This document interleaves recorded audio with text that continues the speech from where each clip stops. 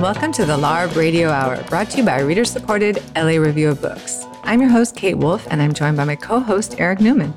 Hi, Kate. Hi, Eric. And this week, we're listening to an interview that you and I did with the poet and art critic and so much more, John Yau, about his latest collection of criticism, Please Wait by the Coatroom, Reconsidering Race and Identity in American Art. As you know, I always turn to you for all things art world, because I feel massively underread, if that's the right word, for kind of contemporary art or art history. Mm-hmm. But what I really appreciated about John's book is not only is it kind of a window into how money, politics, and race kind of shape what we end up, quote unquote, seeing in the art world, right, through galleries, exhibitions, but also collections at museums. But it was also, for me, an introduction to a laundry list of artists who I had never heard of before, and kind of seeing them all couched in John's articulation of this kind of racial reckoning within the art world, I thought was just really, really interesting. So it gave me a narrative to follow. And what I love more than anything else is new kind of faces and names and work to look at. Yeah, I was introduced to many artists through this collection. And I also felt a license to question certain things in art history that maybe I've never responded to, but just kind of took as, doctrine, that what the avant-garde is, what certain aspects of modernism are, what's important, what's not, that painting has its moment, or that certain kinds of sculpture have their moment and then their past. John really brings that all into question and doesn't subscribe to a lot of this more staid narrative of art history. And that, as someone who's studied to some degree art history, is so freeing. And suddenly I'm feeling I don't have to agree with this. Right. It gives, reading him and his questioning certainly gives me a sense of being able to think what I want, and a license that I really appreciated. And just, making the case for, certainly I think the essays in the book date as far back to 1988. Mm-hmm. So I think there has been a lot of progress in the art world, especially in recent years, of kind of opening up the story of art history and, having more artists of color and considering not just formal aspects of an artist's work, but parts of their identity. But right. John comes at it from such a complex place that it shows there's way more nuanced ways we could be analyzing and thinking about artists' work based on their background. And it's really exciting. Yeah, I agree. So should we dive right into that interview? Let's do it.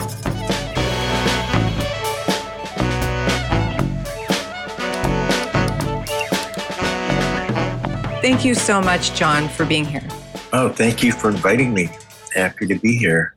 Yeah, John, so just to start us off, I want to look at the essay that kind of frames the whole collection, right? In which you're talking about how biracial experience or biracial identity, the art of biracial subjects, remains in so many ways inscrutable for the mainstream art world and the kind of art critics and curators that circulate within it.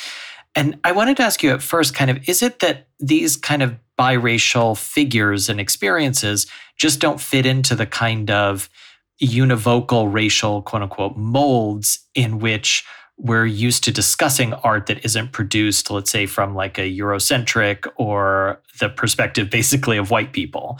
Can you just talk a little bit about that? Well, it enlarges the notion of identity to have at least two identities, or in Wifredo Lam's case, three identities: Afro-Cuban and Chinese. And then he's read, or in my essay, I talked about how he's read as a white artist who doesn't do something that he's derivative. So his whole identity gets ignored. And then as I kept kind of diving deeper into it, I realized, well, this probably happens. This is not an isolated case. Let me think about this. And also America, recently the New York Times did an article posting the 25 or 10 best novelists under a certain age. And as a friend of mine in Texas pointed out, there are only Black artists, writers, and white writers. There were no Asians, no Latinx, no Native Americans. So America sees itself as two colors, Black and white. and everyone else gets kind of pushed aside. And then biracially, you get more pushed aside. I'm curious for you, when you first came to New York in the mid-'70s, did you immediately start writing about art? Did that come later?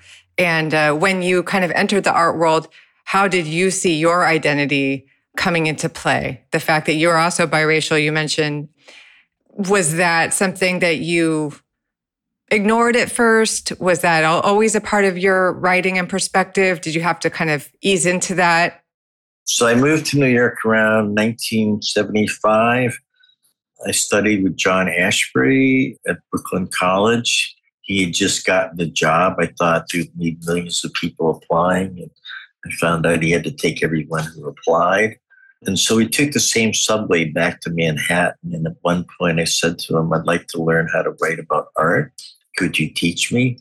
And he said, I can't teach you anything. Send something to Art in America. Which of course I thought meant don't send anything to Art in America because you're not going to listen to me. And then a week later on the same subway, he said, have you sent anything to Art in America? Eventually I sent something and they took about a year to a year and a half to respond to me. So I'm imagining that John Ashbery called up the editor, Betsy Baker, more than once to get her to finally come around to accepting me. And then for about the first 2 years, they only let me write about people no one else wanted to write about. So I was like on the bench, as they say in baseball, or the minor leagues. I don't know. Anyway, I kind of eased into it. I think in the beginning, I was just trying to see if I could write for Art in America. And I didn't have a phone, so I had to call from a phone booth. It was pretty horrible because I'd be pumping dimes in if they put me on hold.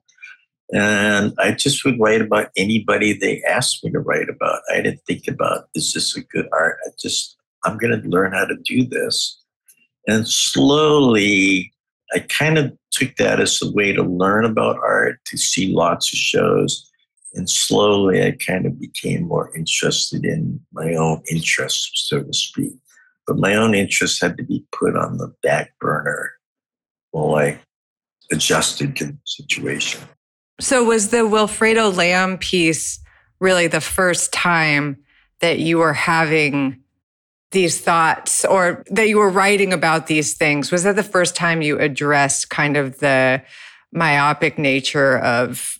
I think there's an earlier piece I wrote on Luis Cruz Azaceta, I believe. There are a few pieces that slowly I started to think, what's going on? And then when I looked at the Lam, I saw it right when I first got to New York, but then I started reading everything I could about him and realized what was being said about him. And that sort of opened the door for me to really walk through. Maybe just tell us a little bit more about him as an artist and how he was framed in this show at MoMA that you saw. Okay, so he was born in Cuba. His father was Chinese. His mother was Afro-Cuban, the descendant of a enslaved person. He's raised as a Yoruba by his grandmother, so he witnesses Santeria religious ceremonies. He participates in them. Eventually, he goes to Spain to study. He fights in the Spanish Civil War. He ends up in Paris, and he meets Picasso. And Picasso considers him like a brother.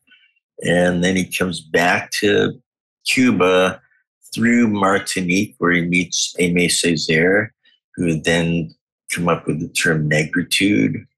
And that changes him or affects him, influences him. When he gets back to Cuba, he says, I don't want to make tourist art.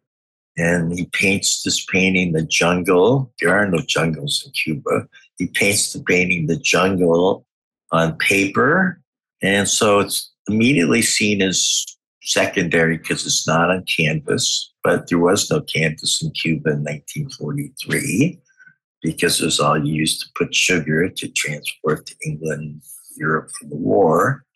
And then they see the paint, everybody sees the painting for a long, long time as derivative of Picasso because he's using African masks, which he doesn't alter. Picasso alters the African masculinity, takes it into his art, i.e. appropriation. And my feeling is, why didn't he alter these masks? Why did he preserve them? It's not lack of creativity, and it's because he wanted to preserve the thing that he grew up with, that he felt, strongly about. And that's why I think he gets seen in a certain way as being derivative, and he's not derivative. He's trying to reappropriate something that was already taken from him by Picasso and others.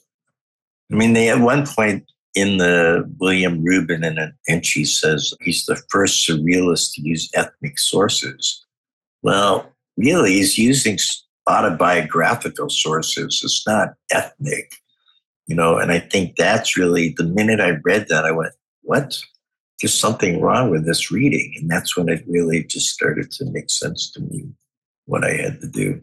I mean, John, as I read it, almost all of these essays, I kept thinking a lot about, and again, this is showing the limitation of my own reading, but I was thinking a lot about art criticism from Paul Gilroy and Stuart Hall that kind of addresses this question of, in their work, it's about diaspora, right? That produces hybridity, not just in identity, but also in art forms, in genre, and all of those kind of things. And when I was reading specifically your essay about Jiha Moon's paintings, you kind of reflect on how that hybridity produced at the intersection of racial and other identities produces something that you term an amalgamation of Eastern and Western sources that can't be easily taken apart, but rather which creates and produces something fresh from the unpredictable identity of diaspora. And obviously for Gilroy and Hall, and it sounds like also for you as well, these are modern identities, and therefore like art that speaks to very much a contemporary, multiplicitous modern moment. So that seems to me another thing that this kind of, let's say, Eurocentric or white-centric art criticism completely misses, not just in like ignoring the archives of all the artists you talk about in your book, but in ignoring the kind of currents that circulate through their work. Yes, I think that's true. I mean, there's a term came across recently, transcultural, and it was applied to Matthew Wong because he was born in Canada. Chinese parents had come from Hong Kong, but then he lives in Hong Kong, has a studio in China, ends up working in Edmonton, Canada. Where does he belong? Multicultural becomes transcultural. And I think someone like Jiha Moon, I met her when she was in grad school in the University of Iowa. And I remember learning, I didn't know right at that when I met her, that she had already got a graduate degree in Korea. She got undergraduate and graduate, and then she starts all over and comes to America, I think not knowing English that well, and starts. That's transcultural as far as I'm concerned, because it's really belonging and being part of two worlds. Once you leave Korea, say, for that long, you stop, you're Korean still, but you're not, if you know what I mean. Yes, you are from no place. That's the diaspora condition. Right. And I'm very interested in that sense of no place. And I think Edward Glissant talked about it as being creolization in the local rather than, quote, the universal. And I'm interested in the local and how that might extend beyond the local, so to speak. That also reminds me of your essay about Luis Jimenez's work. And I particularly like, this gets at a different way of talking about what's being missed by art criticism, and also the way in which art scholars inform the curation of museums and exhibits and everything else that you kind of document. But I loved how you put together Jimenez's End of the Trail with Electric Sunset in conversation with Andy Warhol's Cowboys and Indians. And here we have like a dichotomy between flatness and texture or nuance, right? So Warhol's flat kind of recognition, by which you're kind of talking about the way that his work relies on the viewer's ability to easily clock the identity of the celebrity subject that's being represented. But then Jimenez reinterprets or reworks these kind of charged symbols of Americanicity, but also of other Latinx or indigeneity that kind of bring into view, I think, a layered world that most contemporary viewers will be much more familiar with. So all of this is like a prelude to say that it makes, in your analysis, it does make the art world seem incredibly old and like recalcitrant with regard to actually accounting for what modern experience is. And modern, I'm obviously talking about something way longer than just like, the last 20 years. I mean, like the last 150 years. Right. I think the art world is old in that regard. I mean, I think it's starting to try and catch up and show artists that they overlooked, things like that. But I think in another way, the writing about it is it's like a bandage. I still feel like it's a bandage. I think people like Stuart Hall really, they're not accepted it. You don't see his writings in an American museum, right? You don't see Guy Brett's writings in an American museum. And these people really, when I discovered their writing or other people, I just thought, oh, wait a second. I feel like I'm not alone. I feel like even though they're writing about artists and I'm not they're writing about a European situation, that situation is applicable in America with migration. I mean, it's really been going on in America for a long time. And somehow we've kind of ignored that. We only pay attention to certain parts of it, certainly up to maybe the 40s. But after that, it's kind of ignored. We know that Mark Rothko came here. We know Philip Guston came here. We know de Kooning came here. And then we don't think about it anymore. The minimalists were all born in America, so to speak, and let's not think about this anymore. But it's a complicated subject, requiring you to learn a lot about other cultures. I mean, there's certainly certain things about some of the artists I wrote about. I had to go study to learn about what was their background and feeling pretty inadequate the whole time, as to how much I could learn and write about. And not wanting to say too much.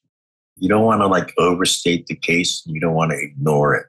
It seems to me that, you kind of referenced this ignorance or racism in not acknowledging someone's cultural identity, reading them as white. But then there's also this hierarchy that gets revealed in the narrative of Western art, where other art forms that aren't Western or are craft or kind of indigenous to a region or, long-standing practices aren't considered art in the same way. So that if someone engages with them, it's kind of discredited and there's only a certain kind of form of art. And yet someone like Noguchi, his drawing on all these different traditions is what makes him such a powerful artist or a kind of revolutionary artist in a lot of ways. So it's also this very, very, and I'm sure this is changing, now more and more, but it's a very narrow understanding of art history and the kind of square of Western art that also seems like it's a big part of the problem to me. Oh, yeah. I mean, there's this notion that painting is dead. So, i.e. craft is dead, that this is a bourgeois activity. But I mean, really, Jiha Moon using clay, is that really a bourgeois activity? I mean, can you throw that under the bus so quickly? So there's a whole notion that the notion of craft and bourgeois activity, a kind of Marxist reading, is just laid over everything and applied to everybody. And it's not accurate. It's inaccurate. And that gets taught over and over in art schools.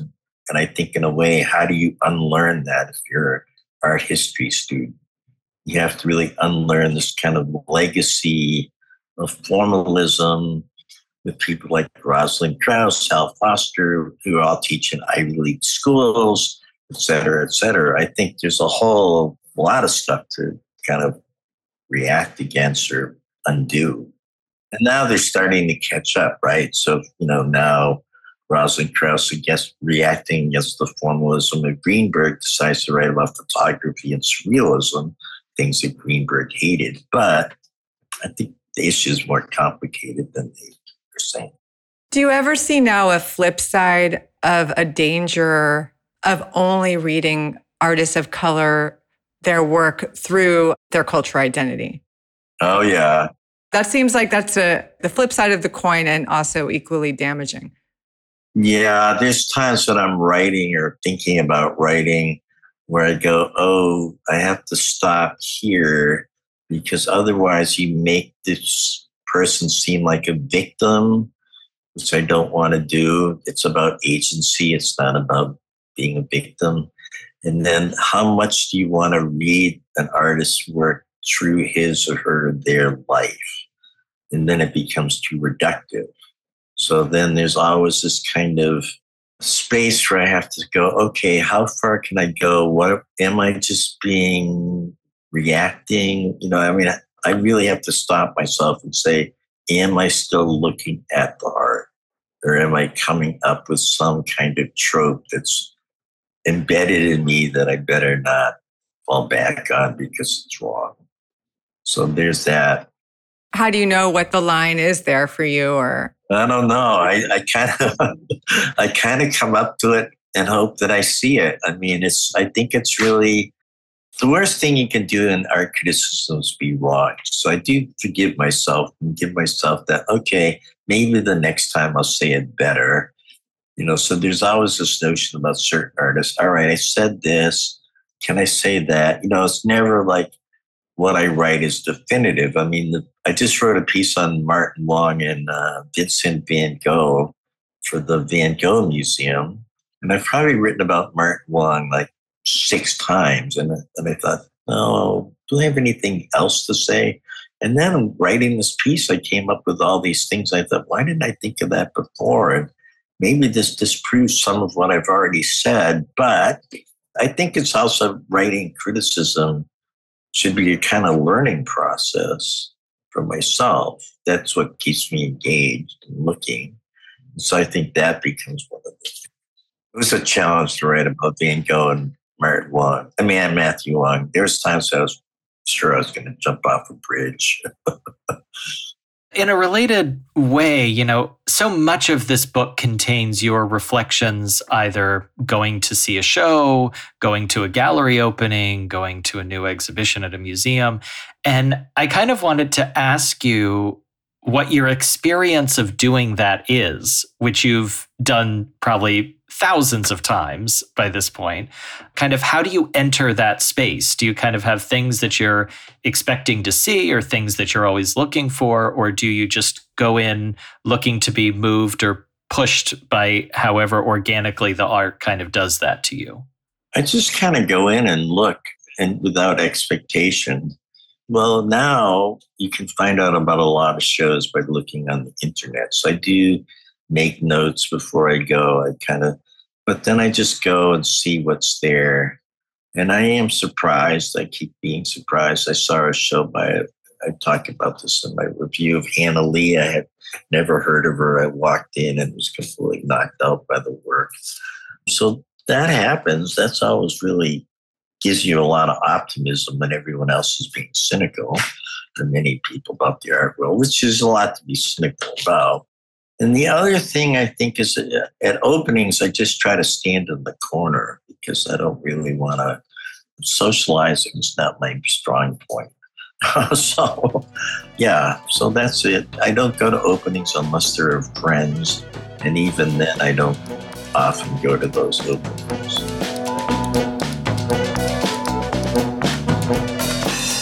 You're listening to the LARB Radio Hour. We've been speaking with John Yau, author of Please Wait by the Coatroom. We'll return to that conversation in just a moment. First, we have this week's book recommendation.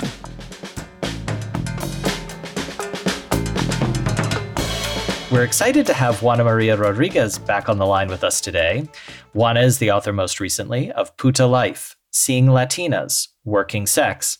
But she joins us today for this week's book recommendation. So Juana, what book are you recommending? My book recommendation is the book that I would take on a desert island, a book that I have read innumerable times. That book is A Lover's Discourse by Roland Barthes. Love. Of course. So it is just your primer for all of amores y desamores, love and the undoing of love, just a way to reveal how incredibly extraordinary and also fully ordinary love can be. So that's my recommendation. Okay, so let me ask you, I have looked back at my copy of Barthes' A Lover's Discourse, and I am always both embarrassed and touched when I look at my marginalia and how it has changed based on both my own experiences with love and the gulf between readings, but also just how endlessly interpretable and generative those, let's call them like scenes are that he creates in the book. I mean, is that your experience? Is there like a younger version of Juana that has like a completely different way of relating to several of these like scenes? I think this Juana keeps finding new loves and new lovers. And so I think there's a wonderful way in which love always seems both very new and very old. And Roland just gives those lessons. I'm going to read my very favorite. My very favorite is This Can't Go On.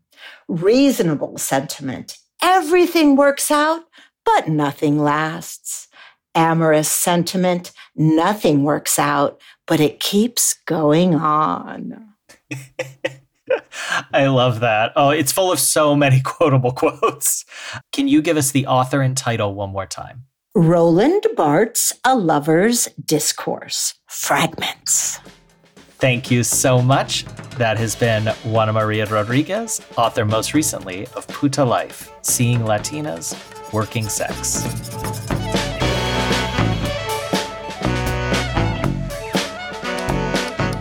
You're listening to the LARB Radio Hour. We now return to our conversation with John Yau, author of Please Wait by the Coatroom.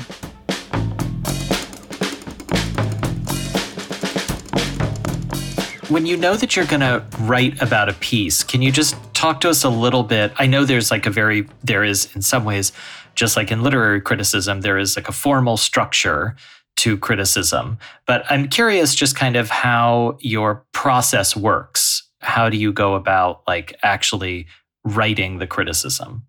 I come home, I turn on my computer and I start writing, and I just, it's always the same. I think I know what I'm doing, and I fumble around for writing the first paragraph always takes the longest. I just fumble and fumble because I want to get the right tone. I want to say what I feel is the right thing. And sometimes I'm really thinking I don't really know what I'm writing about. There's no one has written about this artist. I have no idea what I'm saying could be completely off. There's always that nagging little voice in my head going, God, John, you're so wrong. So I have to trust myself and think, oh, well, maybe I'm not that wrong, or I'm not completely out of it. And then I kind of proceed, and hopefully it works. I mean, there are times when I have been wrong.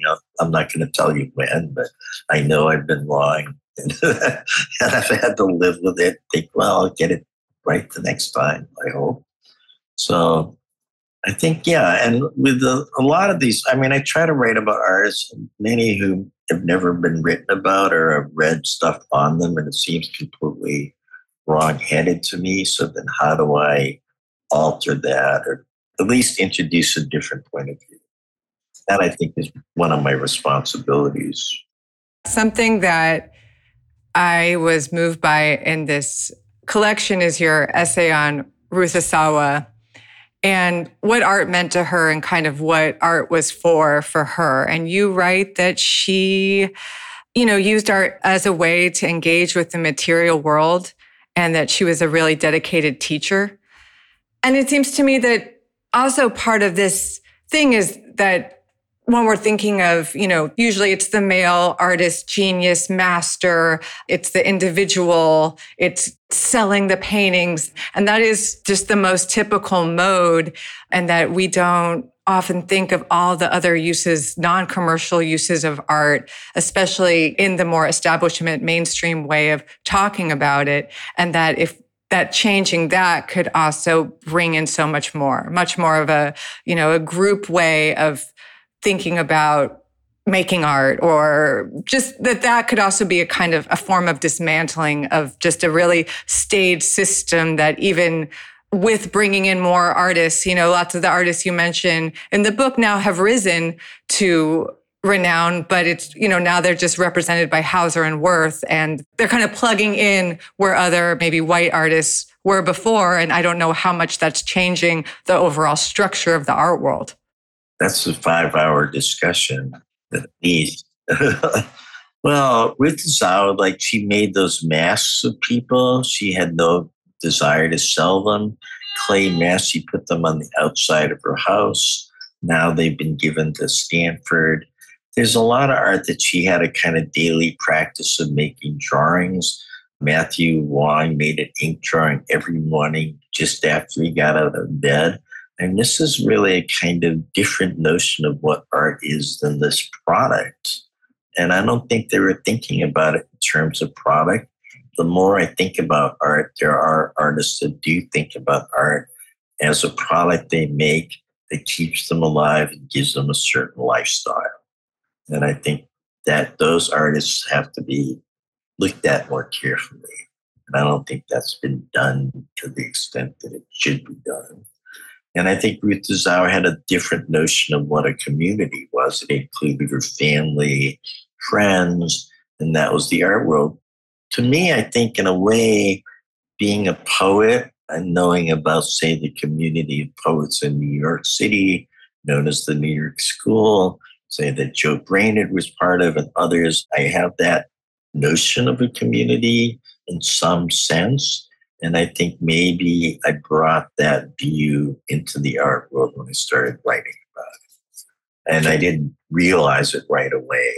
But the other thing that happened was, as a young writer, I was expected, because I was a student of John Ashby, to write about all the artists that John wrote about, Larry Rivers, et cetera, et cetera. And I remember saying to John once, we were standing in a parking lot, I said, I don't want to write about the artists that you write about. I have to find my own. He said, I think that's a good idea. So that was that. So I think he didn't expect me to, follow in his footsteps, that he was not that kind of individual. And so I knew, but I think when I blurted it out to him, I knew I had to find my own way. And I didn't know what that meant at all. And it took me some time, I think, to start to figure it out. Also, when I began writing about art, there were not that many Asian artists showing in New York City. Well, it seems like, in one of the essays, you referenced this moment where there were, and then it kind of disappeared. And what happened, do you think? I think the art world became about money in a certain way, and it just closed down. I mean, you see certain artists. I mean, I would read a lot and I'd find out, all these artists from the Whitney Biennial, but no one knows about them anymore. What happened? So that became something important for me to uncover. Tom Hess says the art world changes, I think, in 1965. He claims that everybody used to hang out with each other, at least know about each other, and then one day it changes. He never says why, but I think one of the reasons it changed was because of Robert Scull, the taxi owner. He had a big collection and he put part of it up for auction. And certain art sold for a lot of money. And also he, as a collector, becomes this figure that decides who gets bought and who doesn't get bought. And so suddenly there is a hierarchy in terms of money. And I think, think of all the attention paid to collectors these days as if somehow they're important people. Well, they are and they aren't. But no one wants to say collectors are unimportant. Can you imagine Jeff Koons saying collectors are not important? Waiting for that moment. I want you to tape it when it happens. I think you'll be waiting for a long time for that one. I know. And Ruth Asawa never said, I don't feel right because I'm not collected. I once read that Jeff Koons felt really horrible because he didn't get the Whitney Biennial one year. And he felt like Christ had been crucified, like he was being crucified. That's pretty crazy. But she also wasn't a New York artist. Well, right. But she did show in New York. And then she stopped showing in New York because her pieces get too big and the gallery's not big enough ceiling-wise, and she decides not to change, to adjust. I mean, that's pretty remarkable in and of itself. There are artists that do that. That's called integrity.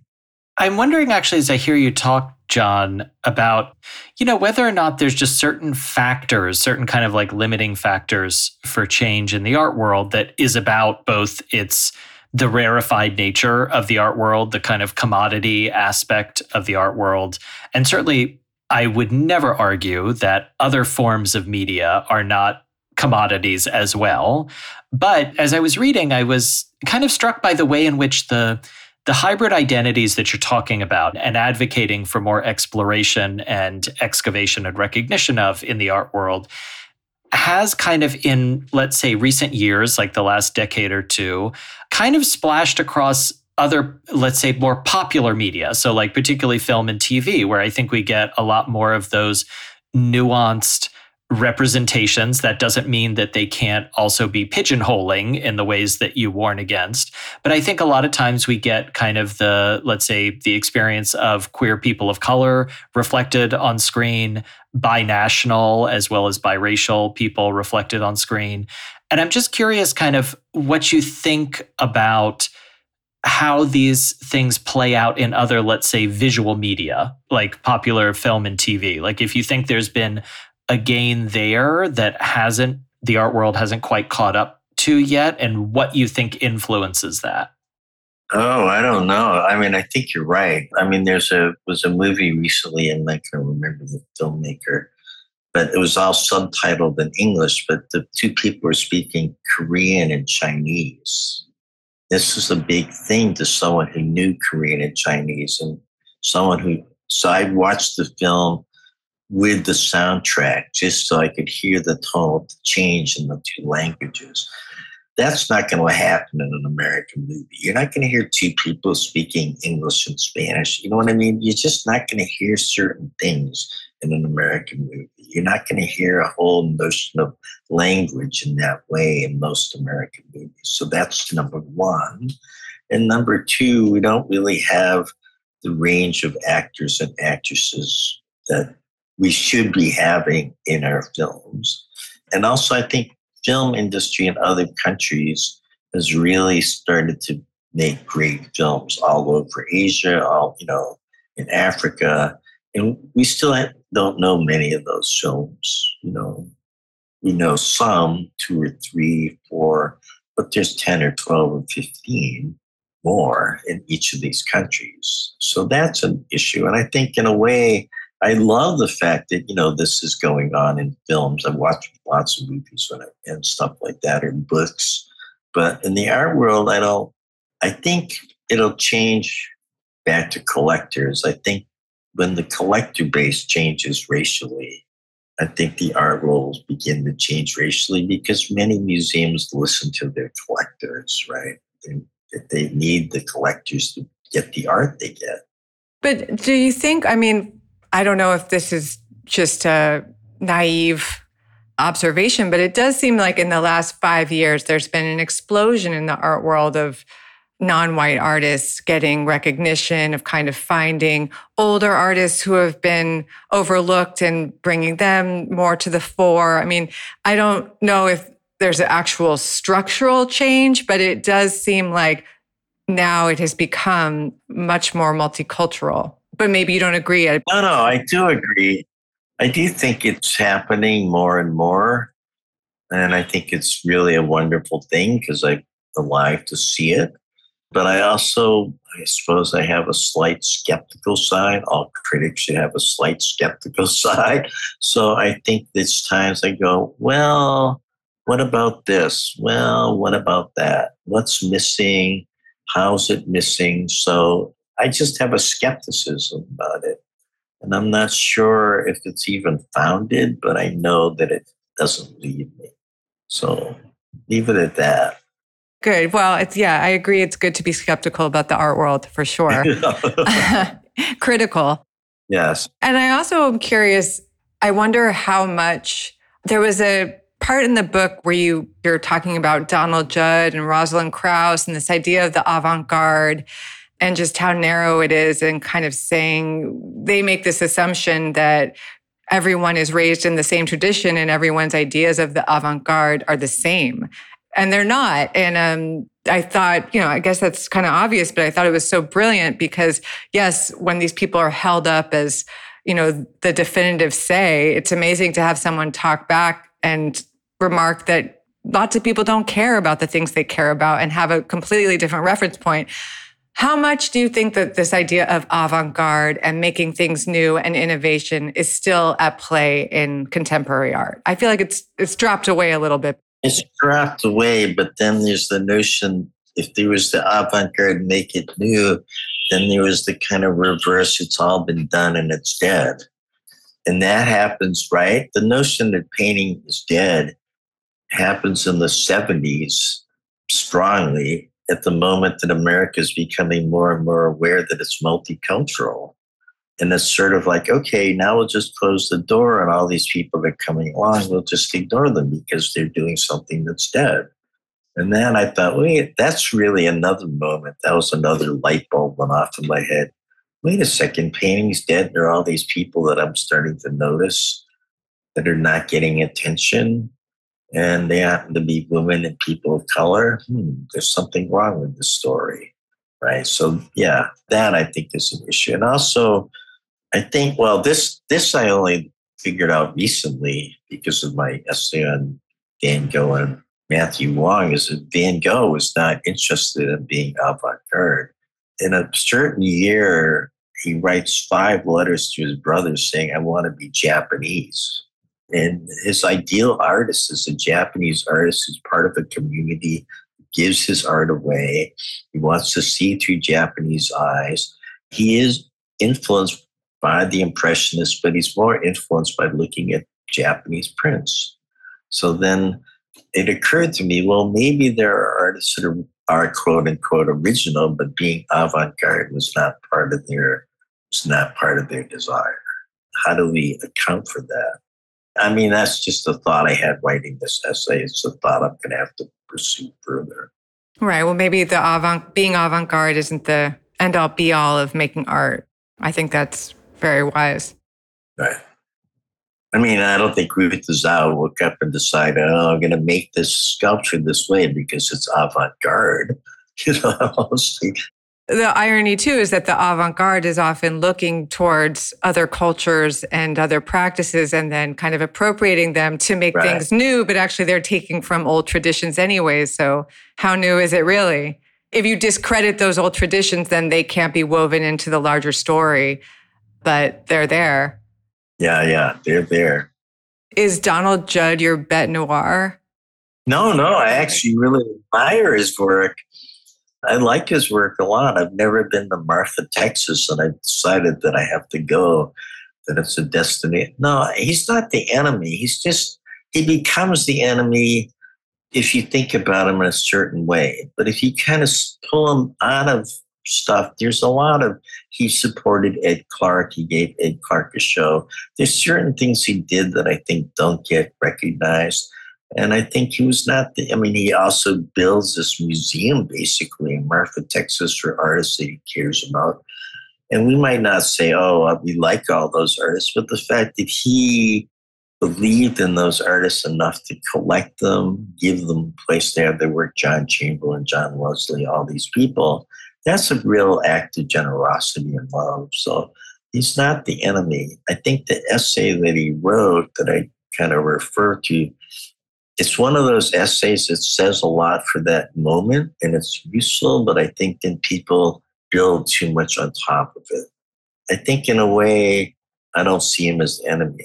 I'm a big fan of Donald Judd. In fact, when the Donald Judd retrospective was that moment, I get to be the voice on 2 of the pieces. So I'm very happy that I was asked to do that. I'm curious, John, how has your poetry and your criticism progressed doing both? How have they fed each other? Have they ever been at odds with each other? Because it seems like you've managed to publish so much criticism and many books of poetry. How have they worked together over your long career? I don't know. I somehow managed to do both. I think one of the things learned early on when I was writing criticism was if I had a few days off, then I would just write poetry, because if I had to wait for an inspiration, 3 days might pass and then I'd have another deadline due. So it made me think about poetry differently in terms of its sources and things like that. So, and then I think writing about art, you learn to describe things very accurately, particularly if you began writing for Art in America. And I think in a way that helped me write poems, just the notion of a certain kind of clarity to the language, even if I was describing something that didn't exist. Yeah, so I think those, but there is a relationship, but I'm not sure quite always what it is. Do you value one more than the other? No, they're both equally important to me. I want to be able to do both well. I mean, John actually said this to me. He said, I told you were going to get hooked on criticism. He said, I told you not to, but it was too late by then. We're so glad you did get hooked, John. And thank you for coming today and speaking with us. Oh, you're welcome. That was John Yau. His new book is Please Wait by the Coatroom, Reconsidering Race and Identity in American Art.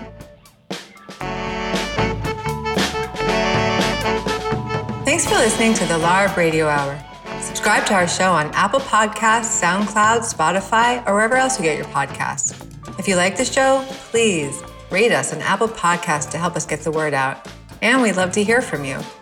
The producers at the LARB Radio Hour are Medea Ocher, Kate Wolf, and Eric Newman. Our executive producer is Alan Minsky. Our sound engineer is Matea Baim. Editorial production by Jake Levins. Our intro music was written and performed by Imogen Teasley Vaughton.